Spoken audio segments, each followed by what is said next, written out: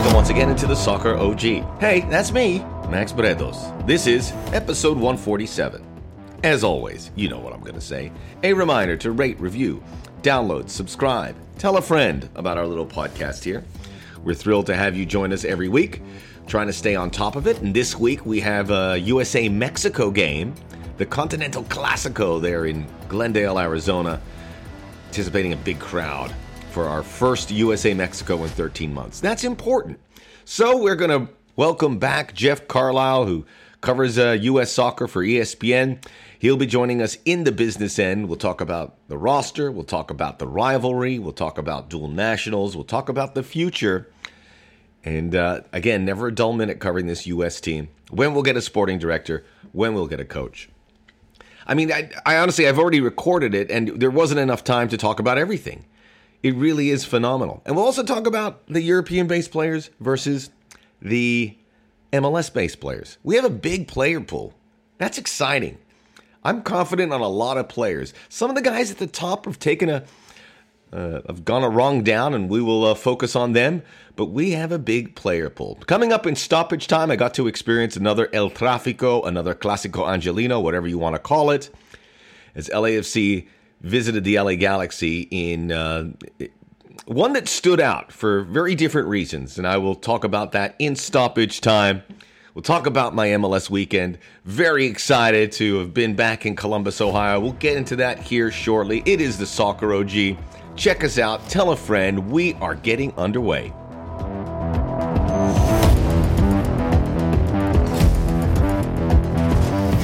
Had quite the footballing weekend.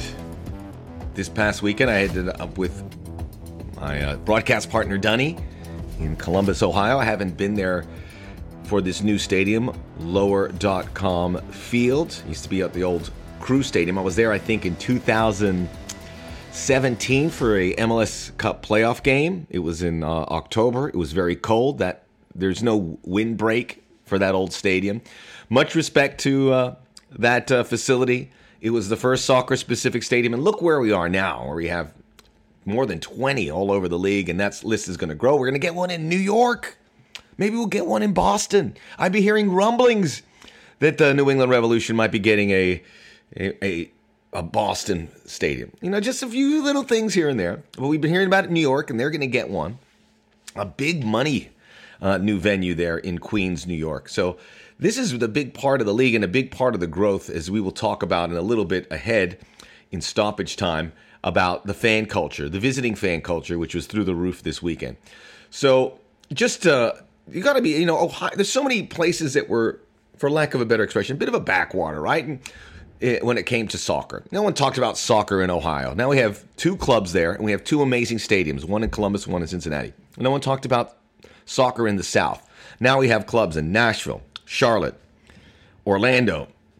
I won't say Miami, even though they're in the South. Atlanta. And they're all doing pretty well. Some are doing really well.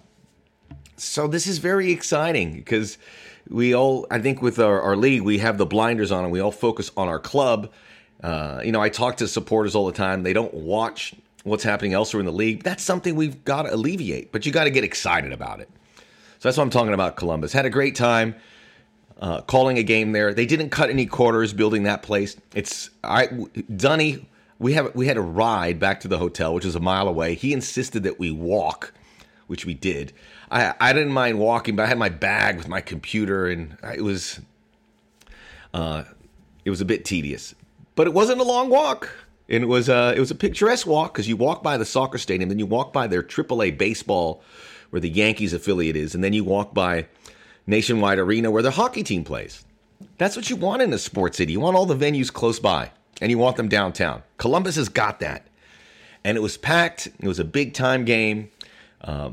Let's celebrate those things for MLS here and there. So I've been doing some good games. I don't know what this week's going to hold. We'll be in Real Salt Lake, San Jose. San Jose and Jeremy Ebobisse.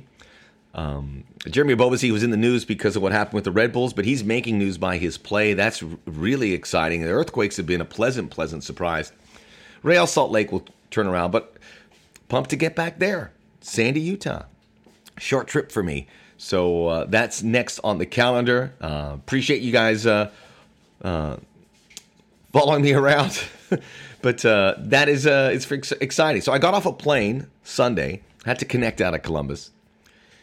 I took Spirit Airways. I was in Las Vegas, so I took a Spirit Airways flight, which was direct to Columbus. Spirit Airways, I got to say, I know they get a lot of bad press. It's a good airline. The flight attendants are very pleasant folks. Everything was on time. It was good. It was a good experience. Just the seats.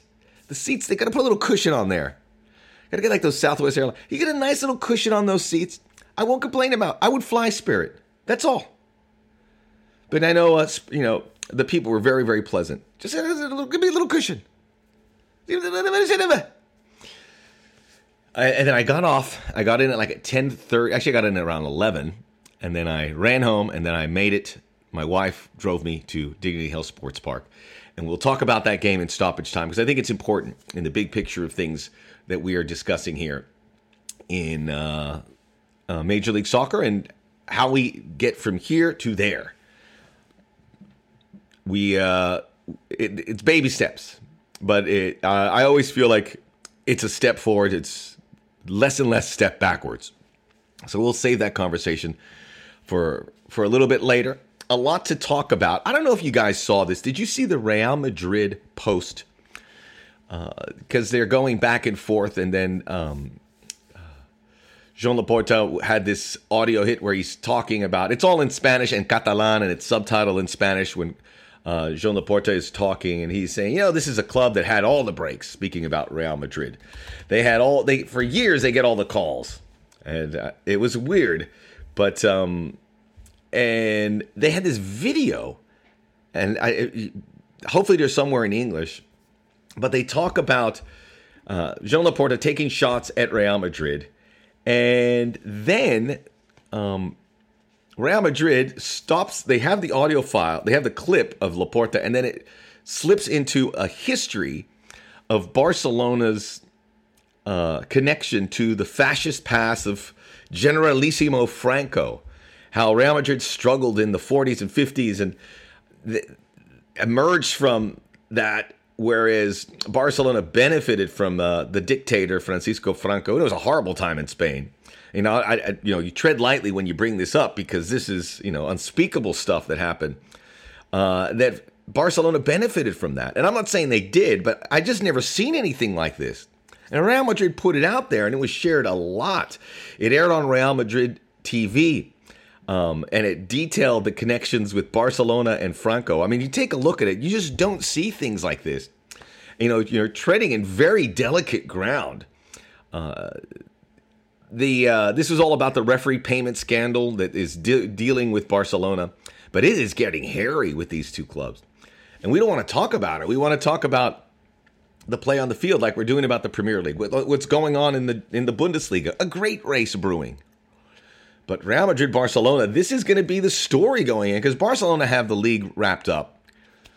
Real Madrid, Champions League, we're doing this on a Tuesday, coming up in a little bit. And that'll be first and foremost. And they look like they have one foot in the door. They'll probably get by Chelsea. Very little resistance from Frank Lampard's side. Very disappointing. By the way, Chelsea, this is an abject failure, the money they spent, because already, if you say the $600 million that they spent on players, that valuation of players in the market is probably now somewhere in the 400 range. I love Enzo Fernandez, but he's not a $130 million player. He's probably a $40 to $50 million player.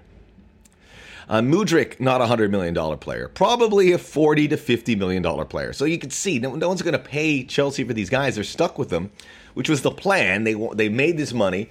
They didn't build it around a system. This is going to be a failure for Chelsea. I wish it wasn't, because I want Todd Boehly, because he's American, to do well. But everything you see about it, the popping through the managers, the Frank Lampard appointment, it's not going to work. And now when they get bounced out of the Champions League, and maybe they make a huge comeback, who knows? And I'm eating crow here. And again, I want Chelsea to do well because of Boehly, because of Christian Pulisic. It is, once that's done, they're not going to the Champions League next year. They're going to be kind of lost.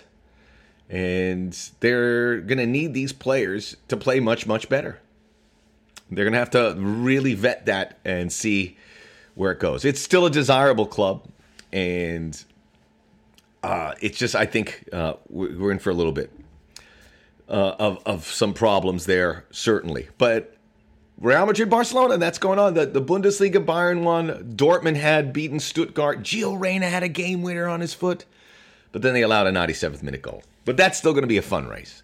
I am looking forward to that, certainly.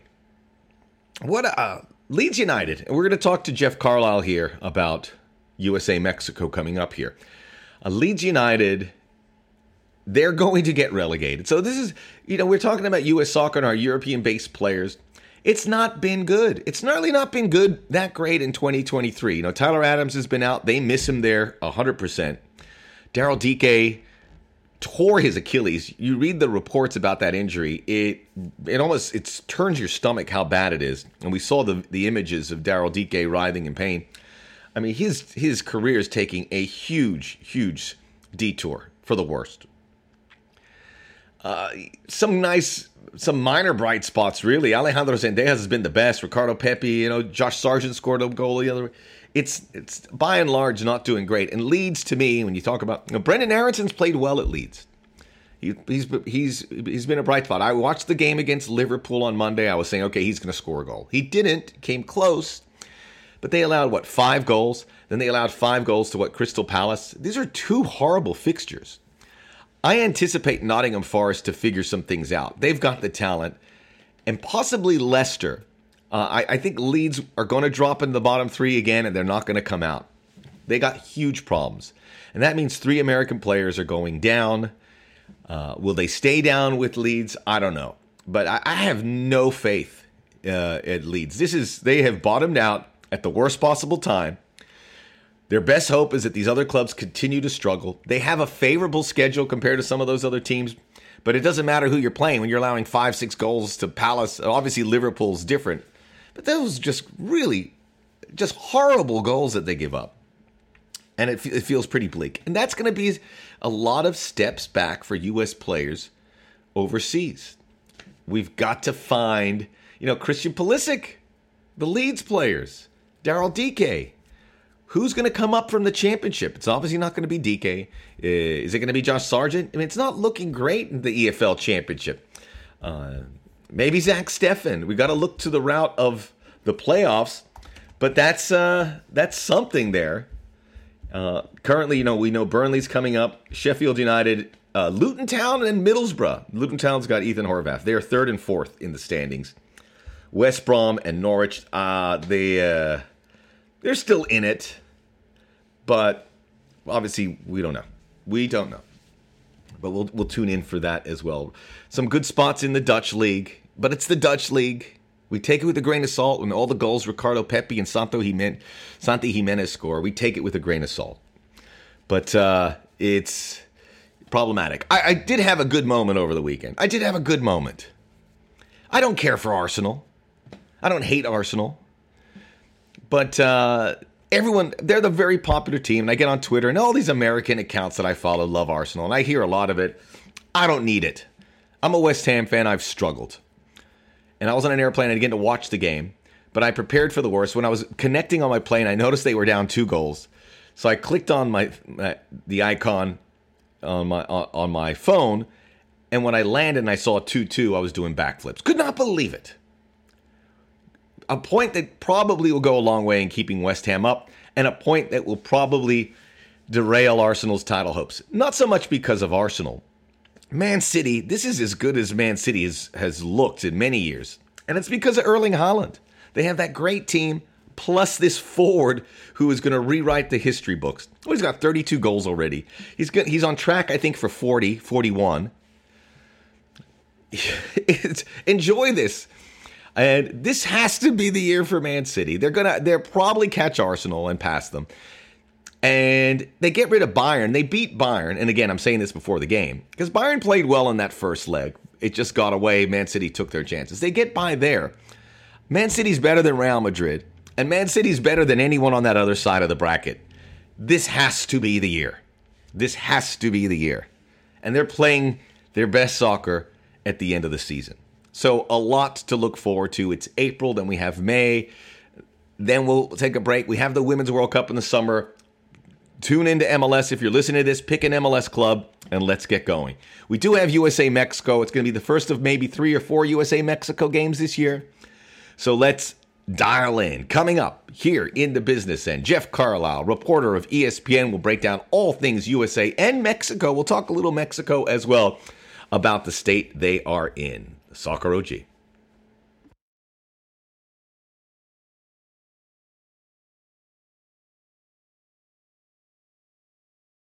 We're back here on the Soccer OG. We're getting into the business end, and the gentleman we've had on before, and we always appreciate and enjoy his insight, Jeff Carlisle, who's with ESPN, covers the U.S. men's national team amongst many things, but that's obviously first and foremost as we're on the eve of the inaugural Continental Classico, which will be played. Well, you laugh. I am laughing. I mean, I can't help it. It's, these games have been going on for years. These friendlies outside of windows have been going on for years. So, to me, it's been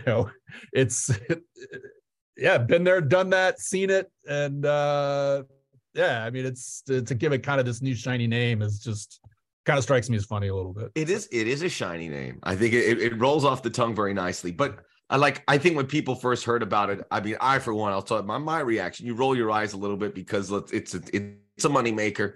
It's at a weird time. It's not at a FIFA date. I was doing my prep for Columbus, New England, and I spoke to Wilfred Nancy, and I said to him, "You got to be happy about Aiden Morris making this the roster." And he's like, "Yeah, we're happy about Aiden, but it's not a FIFA date, so we're not doing backflips about in the middle of the season, So everyone's got their guard up, so to speak, and for obvious reasons. But it's happening on a Wednesday. It's all MLS players. So they're going to the camp. I imagine they all go back, and most of them, if not all of them, will play over the weekend for their clubs. But again, it is shoehorned in there. I will say, for a rivalry that is held in such high esteem because they play so regularly, they haven't played in over a year. So I guess that's the hook for me, and I'll be excited. I know you'll be up late watching it here in Phoenix, and it's USA Mexico, so it's good. It's kind of like the doorway to a busy 2023 that we'll see. But when you see we put aside all about the game and how it's at a weird time on its surface, USA Mexico, basically it's also like an MLS Liga MX matchup, which we're going to see a lot in 2023. Is there enough there to get people excited about it? I mean, I think there's always excitement when you're looking at younger players and, kind of looking at the next wave of guys that are going to come through. I'm excited to see how a Brandon Vasquez does. I mean, assuming that he gets on the field. I hope he at least gets some minutes because I think this is a guy who's just got a lot of great attributes in terms of finding the net and great size, mobile, has done really well with FC Cincinnati. So those kinds of guys I'm intrigued to see. And then you've got other guys like Alan Senora. I mean, in the midfield it's interesting. You've got Kellen Acosta there, you've got Jackson Ewell there.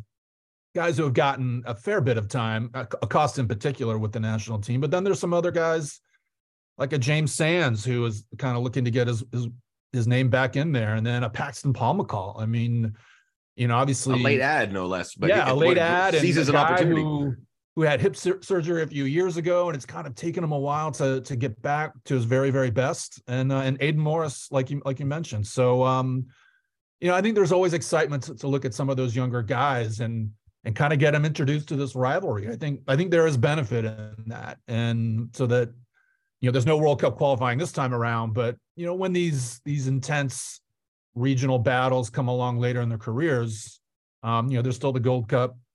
They'll be that much better prepared, I think. Some people, have made it because we knew when this was coming up that the Nations League roster was going to be European-based. This was going to be MLS-based. You mentioned Alan Sonora. It's not exclusively all MLS, but and during the Nations League games as well. You know, people would say it was one of the first things that was pointed out. For the first time in so amount of years, there's not an MLS player on this roster, but that was by design, because they knew this April game would allow these players to get into it. But still, it's weird because, you know, you talk to some of these players and like Jesus Ferreira was one of that. You know, they want to be on that Nations League. They want to be in there as well. But this is the way it fell, and now they, instead of that camp, they get this game. But I mean, I looked at the roster, and as you said, Brandon Vasquez and the players you mentioned and several others, and I go, for an all MLS roster, it's pretty strong. Granted, it could always be stronger because there is a huge movement of players going to Europe on a regular basis. But when you look at the two rosters, does it feel like there is a big gap? There's a gap, but you know, is how significant do you think that talent gap is? I don't know if it's all that big. I mean, just looking at the level of experience. And I agree with you on that too, obviously. But yeah, I mean, I think when you look at the level of experience of the two rosters, I mean, Mexico's got plenty of guys who either haven't been capped or who have like less than 10 caps. And so, you know, it's, and then you've got guys like Uriel Antuna and Alexis Vega and Luis Chavez. You know, Jesus Gallardo's got 82 caps. So, I mean, there's that experience element as well. And so I think that, you know, that's evened out because the U.S. has got guys like Walker Zimmerman and, you know, Serginho Dest. I mean, coming off of a World Cup, you know, and, you know, like I said earlier, Kellen Acosta. So, I mean, I think it's fairly balanced in that regard. I mean, we'll see what happens when they get on the field. I mean, you know, there's not a whole lot of time to get the guys together and get them on the same page. I mean, this like you said, it shoehorned is a great description for where this game fell. Do you own a shoehorn by chance, Jeff? I do. Back in the day. Yeah. I don't have to use it anymore, but so yeah. So I think in terms of experience, I think you know, and also in giving young guys a shot. I mean, you know, you got Josh Winder and Caleb Wiley, and you know, for Mexico, you know, the forwards. Neither one of those guys has been capped. You know, Ivan Lopez from Toluca and Roberto De La Rosa from Pachuca. I mean, they're young guys who are just kind of making their way in the professional game. So, yeah. So, I mean, I don't think there's a huge gap, you know, in terms of the players that are going to be available for this match. So, just out of curiosity, I mean, how many of these guys, if there was a combined top U.S. team, which we're going to see later in 2023, we'll talk a little bit. Obviously, that Nations League in June is going to be very compelling, which we'll have another USA-Mexico game, which you really can't have too many. And then we hopefully, and all due respect to Panama, maybe we get a USA-Canada final, which the flames have been stoked recently about Canada's spot in the pecking order. And then potentially in the Gold Cup, and then we're off and running into 2024 and eventually 2026. But if you thought of a complete U.S. team, you mentioned some of the players. How many guys from this group do you think would join the Christian Pulisics and the Brendan Aronsons and the Weston McKennies? I mean, off the top of my head, I was obviously say Zimmerman and Acosta, maybe Ferreira and maybe Brandon Vasquez, depending on the forward situation. We got to talk about Daryl Dike, who's now out of the picture for a horrible stretch, 6 to 9 months, horrible visuals that we saw him and struggling with that and overcome with emotion. But I mean, I guess I'd put the number maybe around 4, maybe more. What do you think?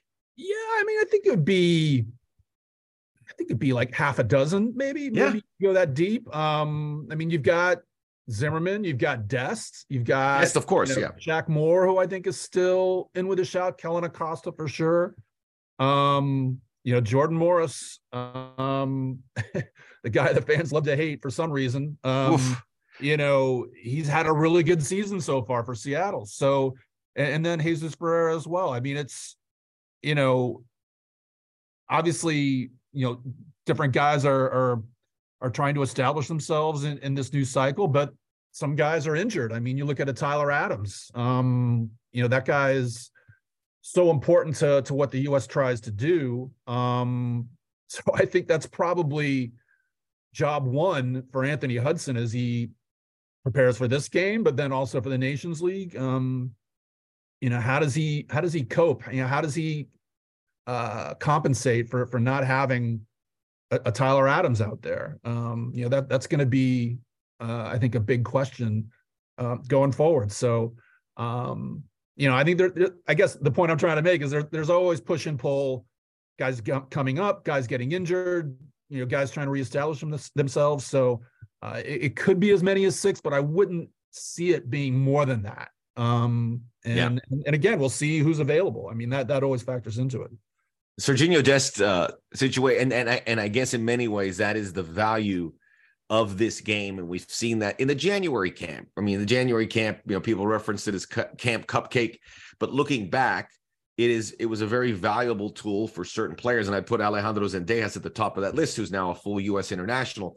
And right. I was talking about Brian Dunseth. It also helped Colombia and Serbia, which have a lot of U.S.-based players, make it into the national team. So it wasn't a wasted practice by any means. And I think as time goes by, we'll see that even more. But you get Serginho Dest in there. You get these young players. I'm thrilled Winder and Wiley, who project to be guys that could be there in 2026 potentially, or certainly are on a pathway.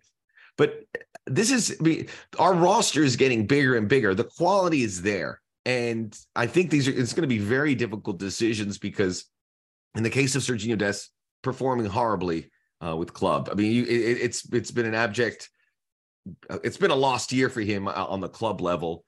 Other players are not playing as much, or maybe not performing, not to the point like, Christian Pulisic's not playing for Chelsea. He's not going to lose his spot, but there are other guys there that you would like to see that maybe not hitting that in their European clubs. And you want that pressure, right? You want that pressure for some of these other guys to apply that here in the big picture. But it's these games can help close the gap a little bit, I imagine, with some of these positions. And I think the U.S. wants to cast a bigger net because they have these players. It's not like it's a short. I mean, some of these fellas won't pan out, but on the surface, they look like they have something.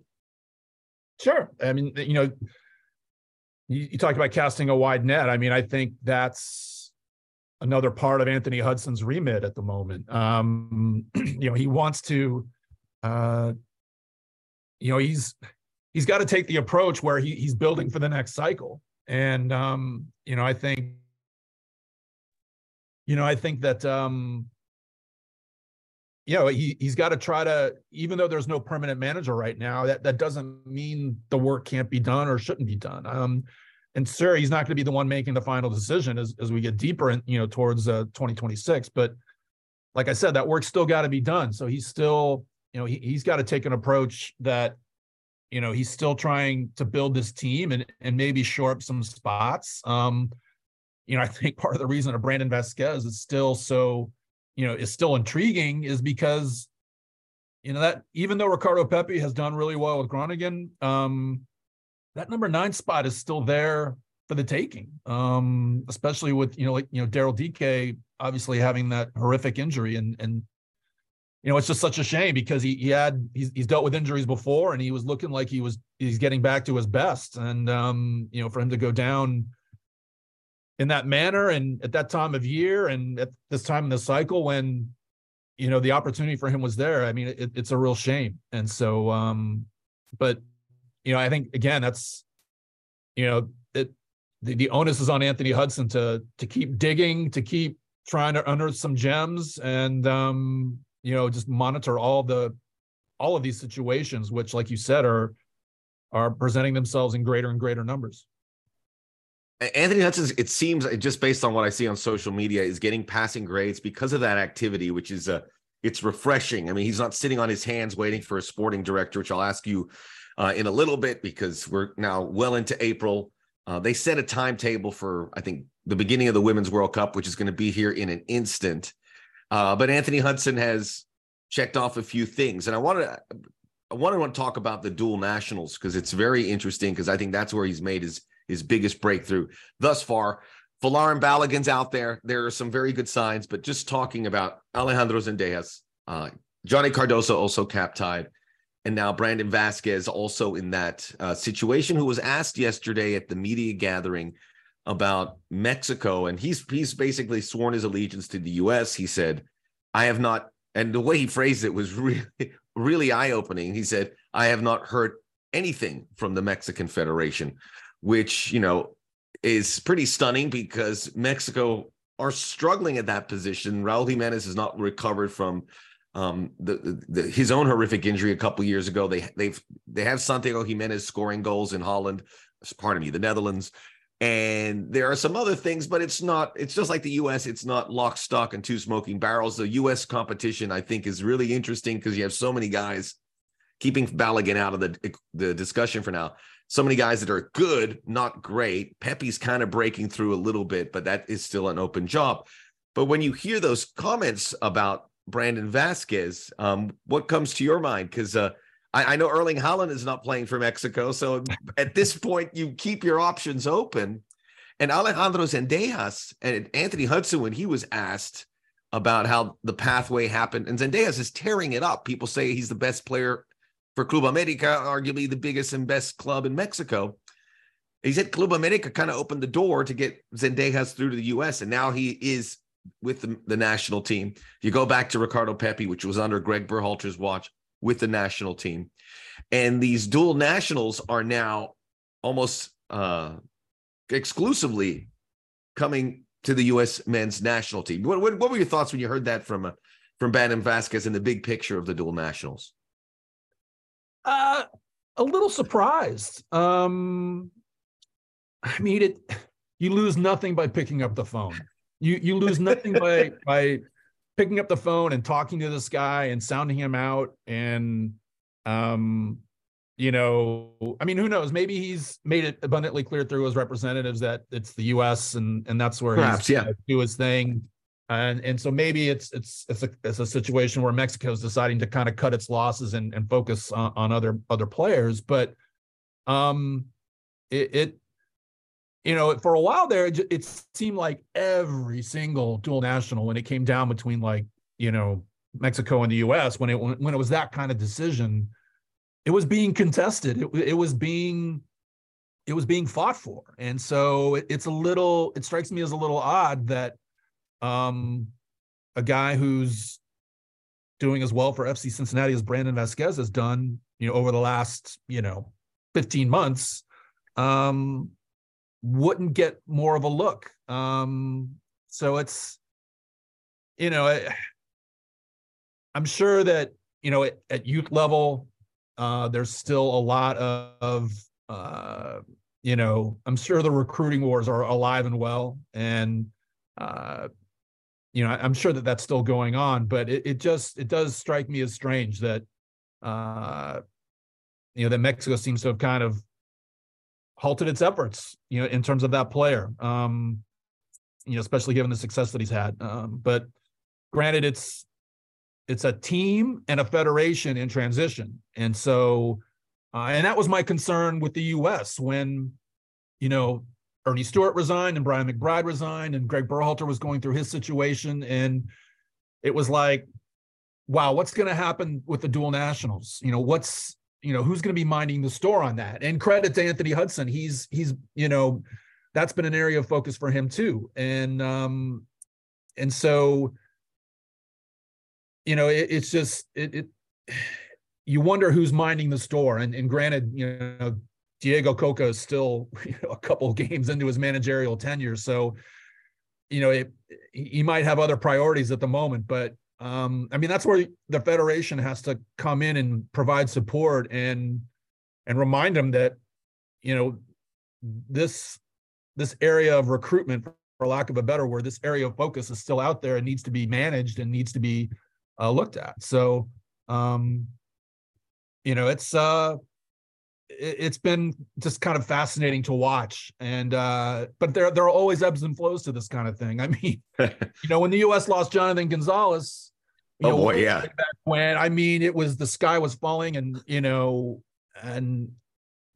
it was, this disaster. Now, time has since proved that it wasn't, the huge loss that everyone thought it was going to be. But, it's, so again, like I said, there's going to be back and forth, and but it certainly helps the U.S. that they seem to be on top of the moment, getting guys like Zendejas, and then we'll see how big an impact Brandon Vasquez ends up having. Yeah, it's so early in the stage, but you have this 6'2" classic center forward with athletic traits. I mean, he hasn't been on fire this season, but he certainly was last season, where he's getting he got interest for a big move to Chivas because of his Mexican lineage, and now there was a flyer out there of Borussia Mönchengladbach, who do have an American player. Now you're like, okay, he's people are paying attention. Maybe not so much in Mexico, but I think you make a great point about when all of this happened with Greg Berhalter and Ernie Stewart leaving, and we thought this would be a moment where the United States would lose ground because there's no one in charge in those positions. And it's kind of been the opposite. And I guess we give Anthony Hudson a lot of credit. I'm sure there's a lot of people that have maybe people behind the scenes that we're not sure are helping in this process. But Mexico, as you mentioned, going through transition. However, losing a little track, at least in this capacity, with regards to getting players. And we also got to remember that they are behind the U.S. in the rankings, the FIFA rankings, although we can't look into that, but more so in the results. I think the last 4 games, the U.S. unbeaten, including 3 wins, all in FIFA competitions, or from the World Cup to the Nations League to the Gold Cup final, if we go back to 2021. But just an overhead look from you, Jeff, about Mexico and where they are, because this is, to me, the most troubling part. And as you said, it feels like they have to kind of hit a little bit of a lower tier before they can come back up. But the talent level is not, taking your breath away by any means. And these 50-50 things with the U.S., whether it's on the field, whether it's in recruitment, are going in the U.S.'s favor. So where do we see Mexico in the picture of CONCACAF and maybe on the globe stage as well? Yeah, I mean, they're at a low ebb.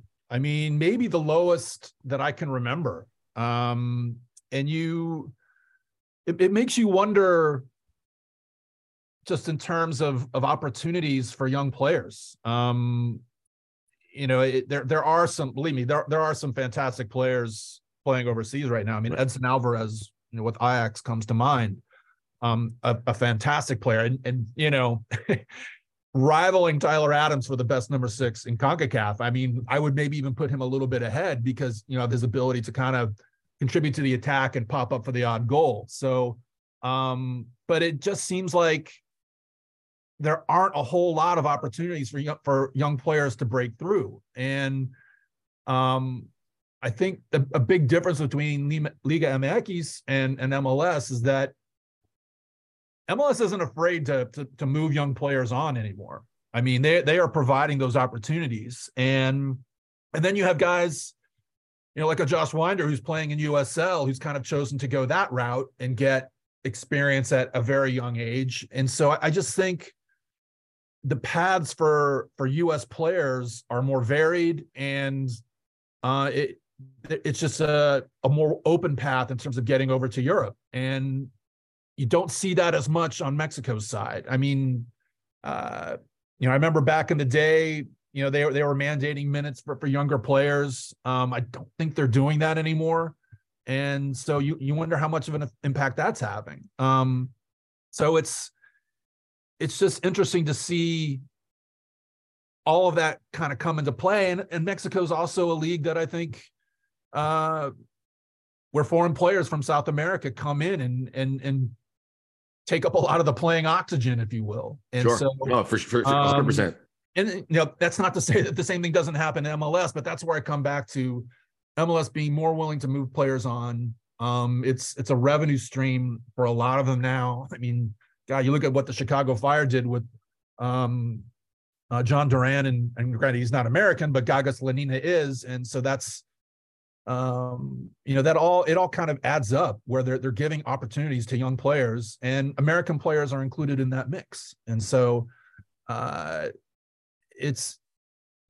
granted, it's always tough to see, when the pendulum swings pretty far one way, it's always tough to see how it's going to come back. But, and that it will, but I feel like we're going to be waiting a while. for that to happen. And so, we'll see. Listen, it only takes 11. You only need 11 guys. I mean, granted, you want your player pool to be much deeper than that, but, we'll see if some guys, some Mexican players like him, Santiago Jimenez, can continue their upward trajectory and make a real difference in terms of the overall progress of the national team. And just even in the World Cup, when we saw Tata Martino, he wasn't just reluctant. He did not want to incorporate the young players. He went to the old guard. It was Hector Herrera and even Andres Guardado popping. It was the old guard that have one last go, and it failed. It failed pretty miserably in the end, as they didn't even make the round of 16. The U.S., the only team from CONCACAF to do that. So they can, because of that, certainly feel themselves as the top dog in the region for now. And everything we have seen would suggest that they are comfortably there. You have Canada, which we can't really diminish. They've been very impressive, certainly in these Nation League games too. Do you think Kyle Larin said it? He said it in passing. I mean, we kind of jumped at him, but he was just saying, "Hey, we feel like the top dog," which I don't think anyone can. You can argue it, but I mean, there's enough there for Canada to suggest that they have it. And just looking at their talent, I mean, it's at least the top level talent is, for me, the best. Alphonso Davies goes a long way, but Jonathan David and Tejan Buchanan and even Steven Eustachio and these guys. But is just maybe a double-barreled question. How far do you think Canada is up? And then how important is it for Canada, not just for the USA, but for Mexico, to have a little more crowd at the top of CONCACAF? Because we really haven't had that. Yeah, I mean, listen, Costa Rica's had some great runs over the years. To me, they still strike me as a bit of a team in transition at the moment. You talked about old guard, with guys like Celso Borges and the like. But I think it's important. It's important to have multiple rivals. It can't just be the U.S. and Mexico, with Costa Rica occasionally, getting in there. I mean, I think it benefits the whole region when a country like Canada raises their game, starts producing players that everybody wants. And again, I think that's another country that has multiple pathways now. Obviously you've got guys who are doing well in MLS. You've got guys who have gone straight to Europe. You've got guys who are, making the professional starts in the Canadian Premier League. I think that it all kind of bubbles up and helps the overall process. I think it was Mark Dos Santos who said, "Oh, we don't really develop players and do this," but I think a lot of development has to do with opportunity, and when those opportunities are there, and hey, if you run into a dead end somewhere, you can, the water can find another path downstream and make its way. So I think that's what Canada has really benefited from. And so, yeah, I think the whole region's going to benefit from having Canada do well. And listen, they produce some fantastic players. I mean, like the ones you mentioned, and we'll see how much they're able to sustain it. Costa Rica was able to sustain it for quite a long time. And it's not like those players for Canada have all of a sudden disappeared and gotten old, Atiba Hutchinson keeps, going and going and going. But,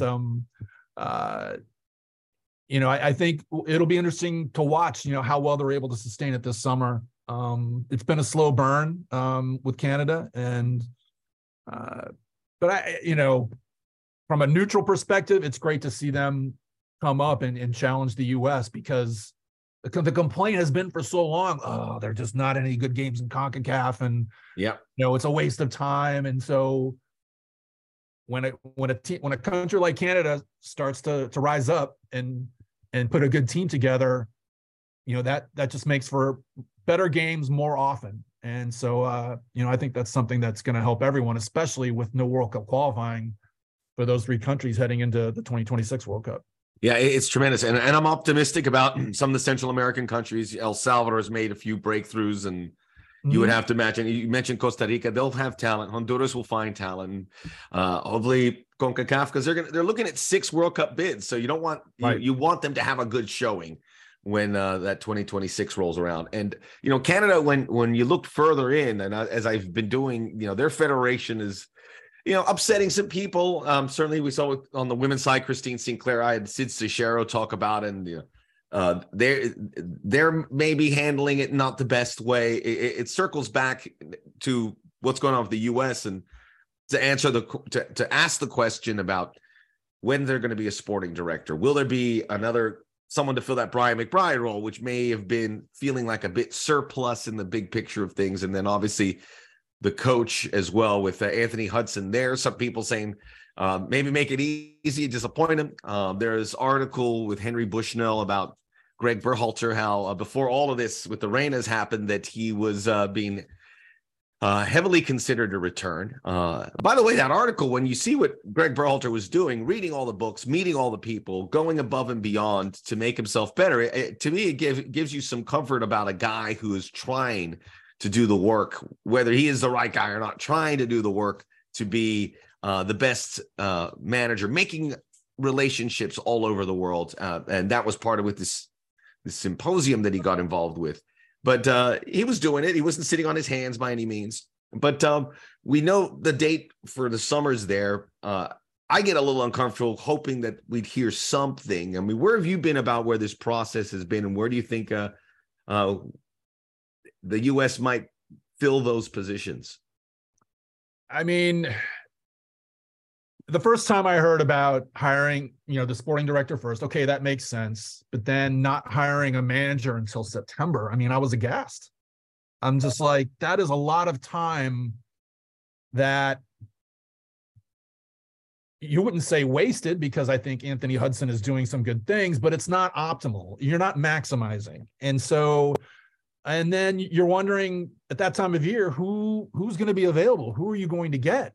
I think to a degree, the USSF leadership has been sandbagging a little bit on the timeline, because I've heard that, they're looking at weeks, not months, in terms of naming the sporting director. And I mean, I kind of suspected that all along. And from what I'm hearing, that's the case. But,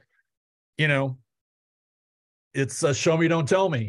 I mean, I'm not going to believe it until, the sporting director is actually on board. You hope that would be in the May timeframe. And then, that gives them a little bit of a running start in terms of coaches that are going to be available in the summer. And, I'm sure they'll cast a wide net there as well and talk to guys who already have jobs. But, the timeline always concerned me, and it's different this time because, for 2022, the fact that the World Cup was being held in December meant you had a little bit more time. I mean, that year that was spent kind of not talking to Greg Berhalter, it didn't cut as deep because there was kind of that additional 6 months in the back end that you wouldn't normally have. But now it's going to be shorter. I mean, that has a ripple effect for 2026. So, I just try to, they keep saying they want to make the right decision. They don't want to make the fast decision. I get that, but I don't think it's as, black and white, all or nothing as, they would make that seem. But, hopefully, they do get that sporting director in the next couple weeks. And again, they can really start attacking the hiring process for the next manager. It's been remarkable with this, and then the investigation and everything that's going on. Just when you think it's going to get quiet with U.S. soccer or the U.S. men's national team, things come alight, and I would imagine something's going to happen here soon because they want to keep us talking, and that's good. That's good for all of us. Yeah, but absolutely. By the way, before we part ways here, 2023, there's a lot on the plate. Obviously, we'll have the Women's World Cup is a different animal. I can't wait for that. It's going to be, I think, the best World Cup by a long shot because the competition, so much cream is rising to the top there. But just from the men's and the men's side, is there something that excites you maybe above the rest? We have the Nations League in Las Vegas, which is going to be a lot of fun. The Gold Cup just was announced. The U.S. will be in a group with Jamaica, Nicaragua, and a team to be determined. They headed in SoFi Stadium. They're going to have games there. There's some great venues, I think, too. Some new venues as well. I think St. Louis, and then there's Cincinnati and Charlotte are going to be involved. And the under-20s, I'm very optimistic about what that group can do. And that could also, you know, we talked about a guy like Caleb Wiley. He probably could project into that team as well. And that's coming up here in a month in May. Is there something that sticks out that you'd be more excited to cover as it applies to the men's side of the U.S. Soccer area?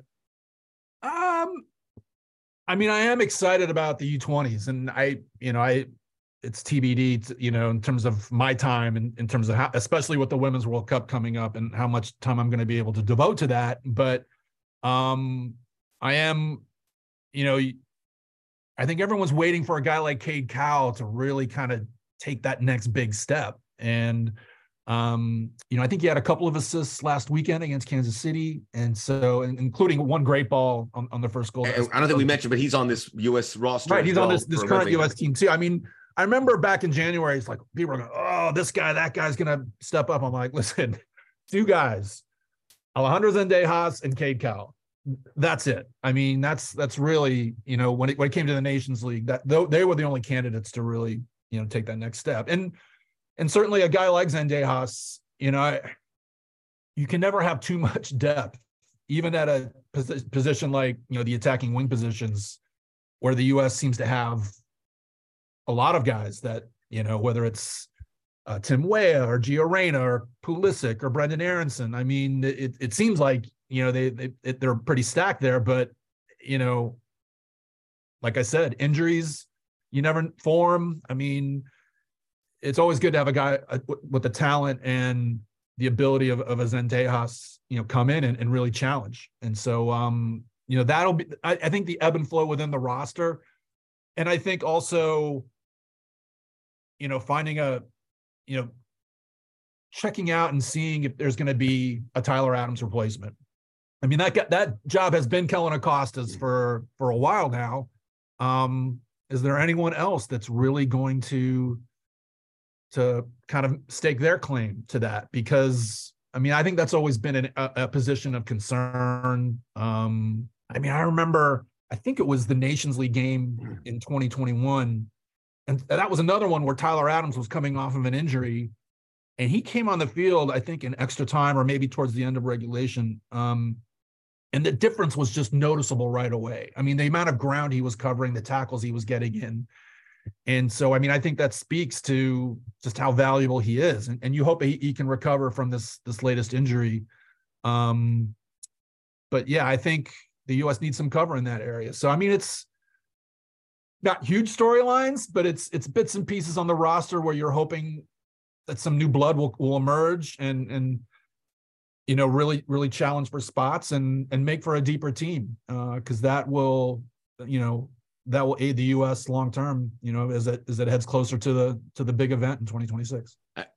I love that shout about Tyler Adams, because a lot of guys have been trying and it's not quite the right fit. I would put Kellen Acosta there. They put Luca De La Torre, but it wasn't in a situation. I mean, he was playing Grenada. Depends on the opponent, Yeah, and you can't. It's not the right. It's not the right time to put the microscope on there. Johnny Cardoso there, but it's Tyler Adams. I mean, it's not just the U.S. I mean, they miss him at Leeds big time. They've been hemorrhaging goals, but that's added to the list, Jeff. An exciting list we have to cover, and he'll be all over it. As you said, follow Jeff on his social media handles, working with ESPN and the exciting coverage that's coming up for the Women's World Cup. It's going to be game-changing for the women's game. We can't wait for that, as well as all the U.S. soccer fixtures coming up, and they're going to be coming in very quickly, including Wednesday night against Mexico in the Continental Clasico, which I believe is on TNT, or I'll have to double check. I lose track with TNT or HBO. So do I. I love what they're doing. It's not on our air anymore. It's not on our air. It's you really have to be adventurous to keep up to speed to watch American soccer. But that's the way it is. It's never going to be easy, Jeff. Nope, never. Appreciate your time, my friend. We'll talk to you pretty soon. We'll continue here. Stoppage time coming up. We'll give you my reflections on the big game at the Dignity Health Sports Park with LAFC and the Galaxy. That's next.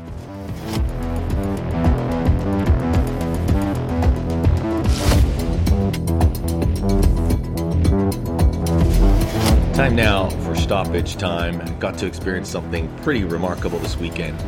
As you know, in addition to working for MLS Season Pass and Apple TV and MLS, I also still work with LAFC during the week, helping with their content. It's a great gig. They treat me wonderfully, and they have exposed me to something incredible. And, working for LAFC, they are trying to be a global brand, and they're succeeding right now. They have done it every way. And I've talked to a lot of clubs. What happened in LA with LAFC, it takes a lot of work, a lot of love, a lot of blood, sweat, and tears, but it's possible in any marketplace. And I've seen some success stories, as I mentioned, with Columbus, re-energizing that fan base. I've seen it to a lesser degree with Dallas starting to fill their... It's just getting out there. It requires a lot of rolling up your sleeves. But we know about the great fan bases, obviously in Portland and Seattle. Atlanta has come a long way in building theirs, but there are success stories there, and there's going to continue to be because it's fun. It's something that you can do on your weekend and make party and be a lifestyle. And it set up this situation. The Galaxy in major peril. Haven't won a game, still haven't won. They played pretty well against LAFC, which they've done in many other games as well. They want Chris Klein, their president, out. I know Chris Klein pretty well. I feels like he's being a bit of a fall guy here. I think the club could have done a lot better in talking to their supporter groups, and now they have to deal with this mess. Chris Klein is not really the problem. But he has been identified as the guy. They had a plane flying over with Chris Klein out. I think the supporter groups have got to step up. They've got to come up there and obviously success for the Galaxy will go a long way. I think they'll start getting some wins here. They have too many good players. They have too many good players to be this poor. But it's also telling the quality of MLS that if you don't have your house in order, you will suffer. And we're seeing that with Sporting Kansas City. Portland's starting to come out of their slumbers.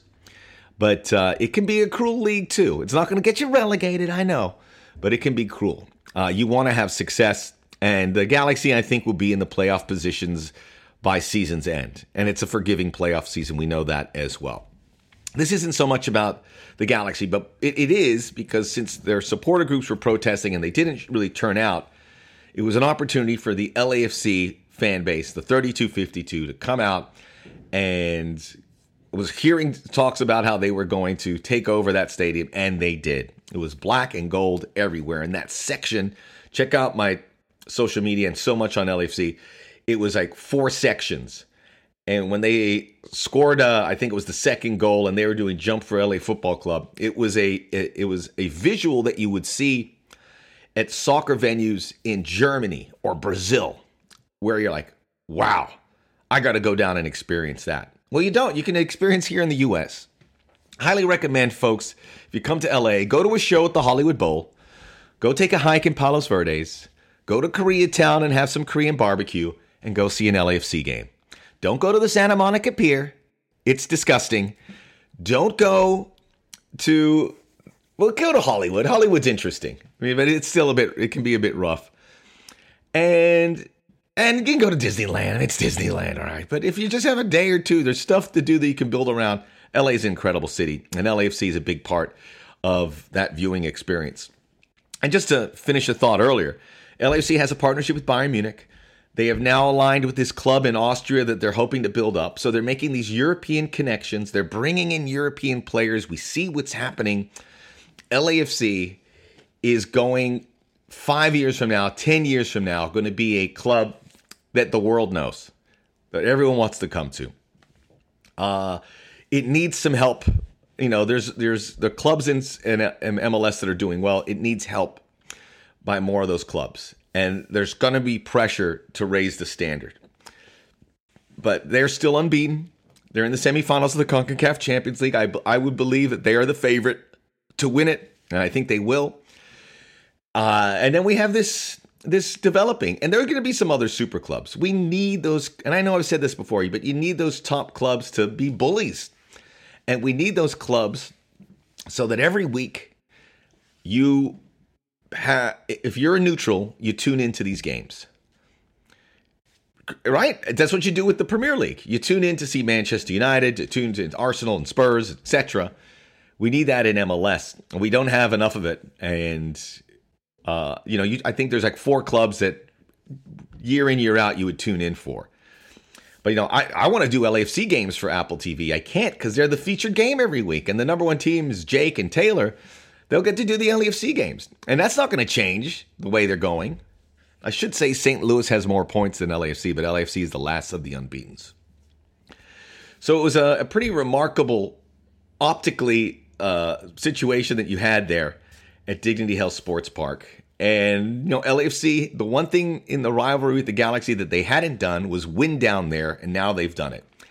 And I'm hoping that this raises the Galaxy, because by necessity, they will lose the city if they don't. I want the Galaxy to do well. I want both LA clubs to be there, because the game was really good too. The last 30 minutes of that game was so much fun. It was wide open, chances, and you were like, it was like a tennis match. Your head was going back and forth. That's good. It's good for the league. And that gets people excited and neutrals involved and people coming to the games and people watching it on TV. LA has to be that stranglehold, that hold there. That's why, like, when you have 2 clubs in a city, when Milan and Inter are always good, that rivalry is at another level. On the flip side, Barcelona, Espanyol, yeah, it's a rivalry, but no one really notices because Espanyol just can't keep pace. And that's not really their fault. That's Barcelona are an elite club. But Barcelona's now moved on to other rivalries. And maybe that's what LAFC does if they don't get that from the Galaxy. So I want the Galaxy to do well. And I want LA to be, Manchester. I want it to be Milan, where 2 teams in one city, everything stops when they play. LAFC's doing their part. Galaxy got to do their part. And I think this is kind of a rock, maybe not a rock bottom, but you would hope that it's a rock bottom for the Galaxy where they start getting their house in order so that this can be. Because the Galaxy has a lot going for it. It's got the 5 championships. It has the most social media numbers. It has its history. People know who they are because of Beckham and Donovan and Robbie Keane. That facility they down there, and I know it's not downtown LA, but that facility is pretty remarkable, and they've updated it. And I always like walking in there. It hits you hard, and there's some history there as well. But they got to figure some things out. But LAFC, just to put a bow on this, they empower their supporter base, and now the supporter base is leading. And I went up there and I sat with them for about 30, 40 minutes. I think it's also, I toot my own horn because if you want to do what I do, you connect with those supporters. It's got to be authentic. And I love those guys. And I have conversations with them and I stay in touch with them and I go to their functions. And I'm better off as a result because of it, for having them in my life. And they treat me well, and I hope to treat them well. I hope I do. But it's just amazing how they are almost on autopilot. They know what to do, but they're really happy. It's not always been this great for LAFC, but right now they're tickled pink because of the success. Everything's going on with LAFC. It is the biggest success right now in Major League Soccer, and hopefully others will go through that portal through with them. I know there's more I wanted to say, but I don't know. I think that was pretty thorough. It's been a long show as is. We've covered a lot of ground, and it's always a short time to get there. The Soccer OG, rate, review, download, subscribe, tell a friend. We'll be back again next week. Some great guests on the horizon. A busy couple months ahead of us here too. Enjoy USA-Mexico Wednesday night because it's USA-Mexico and we haven't had it in a long time. And get out and see MLS. Wherever city you're in, we're in this together. The Soccer OG will be back again next week. Until I see you then, Placido Domingo.